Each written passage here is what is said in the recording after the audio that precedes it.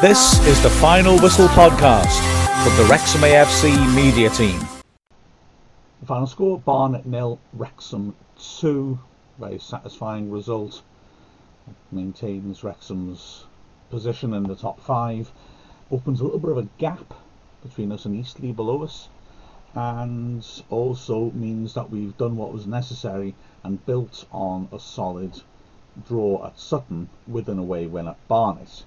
It wasn't a fabulous performance, it wasn't spectacular, and the second half, it wasn't all that great, really, to be honest, but we scored 2 absolute beauties and we won it, and that's all that matters. The end of the season, points total is all that matters. So, Wrexham running up our 3rd consecutive win at Barnet. We like the Hive. Since they moved there, we played there 4 times, won 3 and drawn 1. And we haven't lost them in 7. We very much are Barnet's AFC filed. So, yeah, what happened? Wrexham made one change. Rhys Hall-Johnson made way for Theo Vassell, returning from suspension, with Tyler French going over to the right-hand side. Hall-Johnson, as we understand it, is still struggling a little bit with injury, and playing him twice in 4 days was not a gamble to take. He was on the bench. Also on the bench was Rob Lainton, we're pleased to hear. So that tricky decision about picking a goalkeeper is now on Dean Keats' agenda. Barnet were in absolutely horrific form. Their last match at home to Yeovil, they were terrible. They conceded a shot on goal within 40 seconds, and this time they conceded a shot on goal within 20 seconds.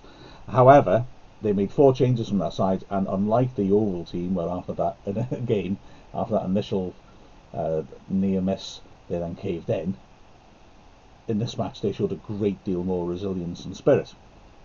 But yeah, 20 seconds in and Wrexham nearly scored. It was Jordan Davis hitting a nasty 25-yarder. Loach got down to it, saved it, but spilled it and had to grab it at the second attempt as Dior Angus was closing in on him. And Jordan Davis had another opportunity to get his first Wrexham goal in the 7th minute. Picking up the ball 15 yards out, turning to make space for a shot, hitting it with power, but again, Loach was there to tip it over the bar. A sharp save. Davis certainly hit it powerfully and high, but didn't quite manage to find the corner. Wrexham, after that, the first half was a very tepid affair, frankly, quite similar to the Sutton game, but without the extenuating circumstances of playing up against the best team in the division. And I think Wrexham will have been a little bit disappointed. You still felt that probably we'd grind something out, but we didn't create chances or really put Barnet's leaky defence under enough pressure during this lengthy phase between the 7th minute and Wrexham scoring in the 42nd. Wrexham won a lot of set pieces in the Barnet half. Barnet were terrible defending set pieces against Yeovil. They were a lot better defending set pieces this time, but also Wrexham's, I think they'd be very disappointed with their delivery from set plays in this game, which is unusual. It's uncharacteristic. Wrexham have been very good from set pieces this season. We've got a wide range of players who can strike a dead ball well. We didn't really put much into the box to test Barnet. The only obvious one I can think of where we won a header in the box was late on with a flick header from the edge of the area. And yet, despite that, in the 42nd minute, just as a rather moribund first half seemed to be coming to a quiet close, we took the lead. It was a nice piece of work by Elliot Durrell to start it off. On the right hand side, he played a cute scoop pass down the line, not the first time he'd done it, and he did it effectively as well both occasions, to find Tyler French on the right hand side. French took advantage of the space he had to drill the ball in for Kwame Thomas. Barnet had packed the penalty area. It did for quite a bit of the half, to be fair to Wrexham. It was hard to break them down. And Thomas really just couldn't get a proper sight of goal, despite being just outside the 6-yard box. So astutely, he turned and laid the ball back to the edge of the area. And who do you want to be on the end of it when you roll the ball back to the edge of the area? Mr. Luke Young smashed it into the top right corner. I mean, it's such a pure, beautiful strike of a ball. I know I shouldn't be surprised, but it was magnificent, as I described in the question and answer. The box was packed. There was about a foot of space above the Barnet players' heads for Young to hit, and he whistled it into that top corner. Fabulous finish. Similar, I suppose, in the way to the Wealdstone finish from that corner by Jamie records, but on this occasion there were loads of defenders in the way, more so. Glorious, glorious finish. Some interesting stats here, by the way. That's Young's 7th goal of the season, which equals the most he's ever scored in a season, and also is his 7th league goal of the season, which is the most he's ever scored in the league. Also, Kwame Thomas, now here's an obscure one, and I sort of noticed a moment ago and thought, I'll just go back here and see this. Kwame Thomas is the first player for Wrexham to score 8 goals and have 5 assists since John Rooney in the 2016-17 season. Wow. It's a weird stat, but it does show that Thomas is delivering an all-round offering to Wrexham, which is greater than we've been having for a while. Now, that meant the end of the half then, Wrexham had a good spell of dominance. Barnet were concerned, and there was an opportunity possibly to go further ahead. A very harsh free kick given on the corner of the box to Wrexham against Lee Vaughan for handball. His arms seemed to be tucked into his body quite comfortably. Young swept the free kick into the goal mouth. There was a half-hearted shout for handball from some of the Wrexham players. The ball came out to French about 10 yards out, and he drilled it back into the goal mouth where the ball was cleared, but it could have ricocheted anywhere.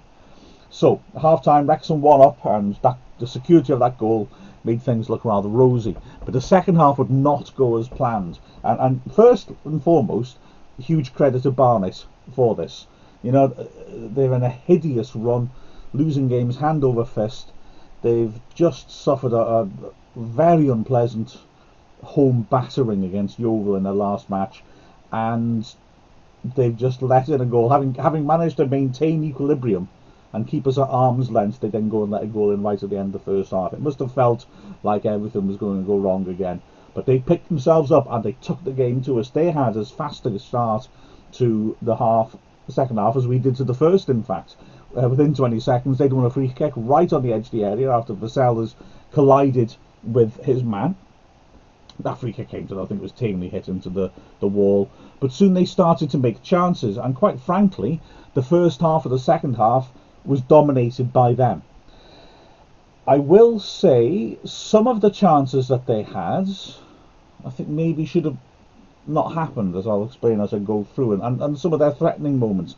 There were a lot of offside calls that, from the stream, looked well offside, but the flag stayed down, and that could be because Wrexham got the defensive line wrong, to be fair, but they did look a bit iffy. One of them nearly led to a goal. But anyway, so look through those opportunities. First, it was Wordsworth driving through the middle. He did well. It was a determined run more than anything else. He managed to free Hooper on the edge of the area, and JJ Hooper hit an immediate return pass at an awkward height, which Wordsworth managed on the edge of the D to sort of run down using his body to knock it down, and then hit an early shot, which was heading right to the bottom right corner. Good save by Dibble. Got down really well to tip it around the post. Then, one of those controversial moments. Pressure on the edge of Wrexham's area. Carrington cleared it. A clear handball by Baker Richardson on the edge of the area, but the referee astonishingly didn't give it, and he was able to feed Wordsworth again. He hit a shot which was deflected. This was a really close call. It took a horrible spinning trajectory over Dibble, who had no chance, and dipped, but just beyond the bar. Wrexham were lucky to survive that, although they would have been livid if the decision that the goal had gone in after not getting a handball call. The corner which came in from it led to some sustained pressure as well, so Wrexham still would have been aggrieved if something had gone in from that. A couple of minutes later, there was another opportunity, which again was the dubious offside one. A nice ball by Dunn to slide it in the right channel. Great running by Baker Richards, who ran that channel well, but looked well offside, to be honest. From a tight angle, he drove in a powerful shot, but Dibble had his front post well covered and was able to block it with his chest.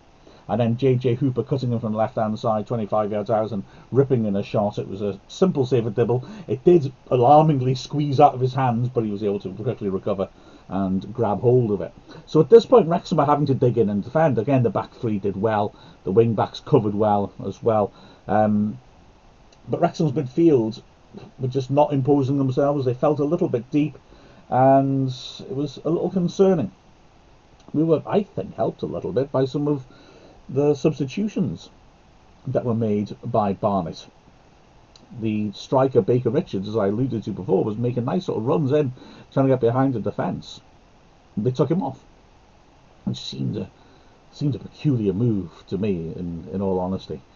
And they lacked a bit of punch after that. Wrexham made a change, Ponticelli replacing Angus, and started to create opportunities. Started off with that free kick I mentioned, the one that we did manage to hit somebody with.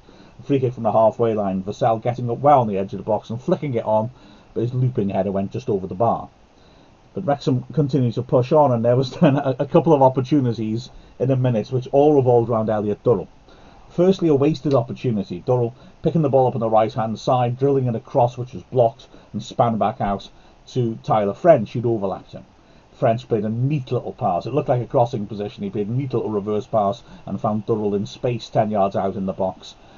He had Jamie Record unmarked attacking the far post as well, 6 yards out, and Durrell clipped in. I think he was trying to find Record. He may have been shooting. As you can gather from how I'm describing it, it was hard to tell because he didn't execute it right and went sailing out harmlessly for a goal kick. Durrell immediately was holding his hands to his head. He knew that was a really, really good opportunity which he'd squandered. And, well, if you've got character, you bounce back straight away and make amends. So within a minute, Wrexham were ahead through Durrell. There's a high ball in the box. Credit to Kwame Thomas. He didn't have much chance of winning it, but he attacked the ball well and created a loose ball with his challenge. It dropped down to Luke Young under pressure on the left side, just to the left of the edge of the area. He fed the ball square to Durrell, and from about 25 yards out, allowed a bit of space. He set himself and drilled a tremendous strike into the bottom left corner. Again, the keeper having no opportunity. A fine finish by Durrell, who was rewarded by being subbed soon afterwards. Jay Harris came on, and that was that. Wrexham looked completely solid then. Barnet weren't able to really get into our half. There was a lot of time wasting in the corner. My goodness, Kwame Thomas is good at that. And Wrexham closed it out comfortably in the end. The second half wasn't great. We invited too much pressure on ourselves, or should I say weren't able to stop Barnet from putting pressure on us. But what's important, the result. Wrexham get a win, and like I said, after that really good battling draw at Sutton, if we hadn't won this, the Sutton result wouldn't look quite so good, would it? But this is good now. Back-to-back away clean sheets for the first time since January 2020 as well, and yeah, very, very pleasing. I've been saying before the match I didn't care how we won as long as we won. That's kind of what I got, and I'm happy with it. Looking at the performances, well, Dibble deserves a good pat on the back because he needed to make a couple of sharp saves in the second half. The one from Wordsworth particularly was a really good piece of work. The second one was a case of getting your angles right, doing your basics right and making sure that nothing went wrong. The centre-backs, Kelleher, man of the match again for me. I thought he did really well when we were under pressure. Was dominant in the air, was aggressive, tried to lead the ball out on a couple of occasions to relieve the pressure. Didn't tend to succeed simply because there wasn't much movement going on around him. The defence sat a little deep, a little too conservative for me. Either side of him, Vassell back in the side, I thought looked tidy and solid, and his pace was useful on occasion. Carrington again, just sound. You know, it feels very reliable in that position. French didn't get forwards as much as maybe he'd have liked to, but again was defensively solid and did come forwards well to combine with Durrell with that opportunity. On the left-hand side, you could say essentially the same for Record, really. He wasted a couple of crossing opportunities, didn't get forwards an enormous amount, but was solid defensively. Midfield was strange. I mean, Young scored an absolute worldie again, and as always worked very hard, but I think I'd want to see him taking the game to Barnet a touch more perhaps. Davis for me, I thought was excellent at Sutton and shows how he's developing into a player who in centre mid can do the dirty side of it as well as the creative side of it, but I didn't think he did so well in this match, to be honest. I thought he faded out of it a bit after that bright start. And Durrell, well, I mean, Durrell, fascinating.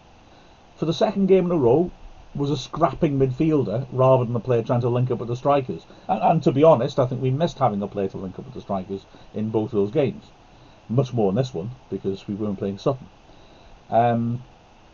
Ironically, I think he did those nasty parts of the game that we don't really associate with him really well.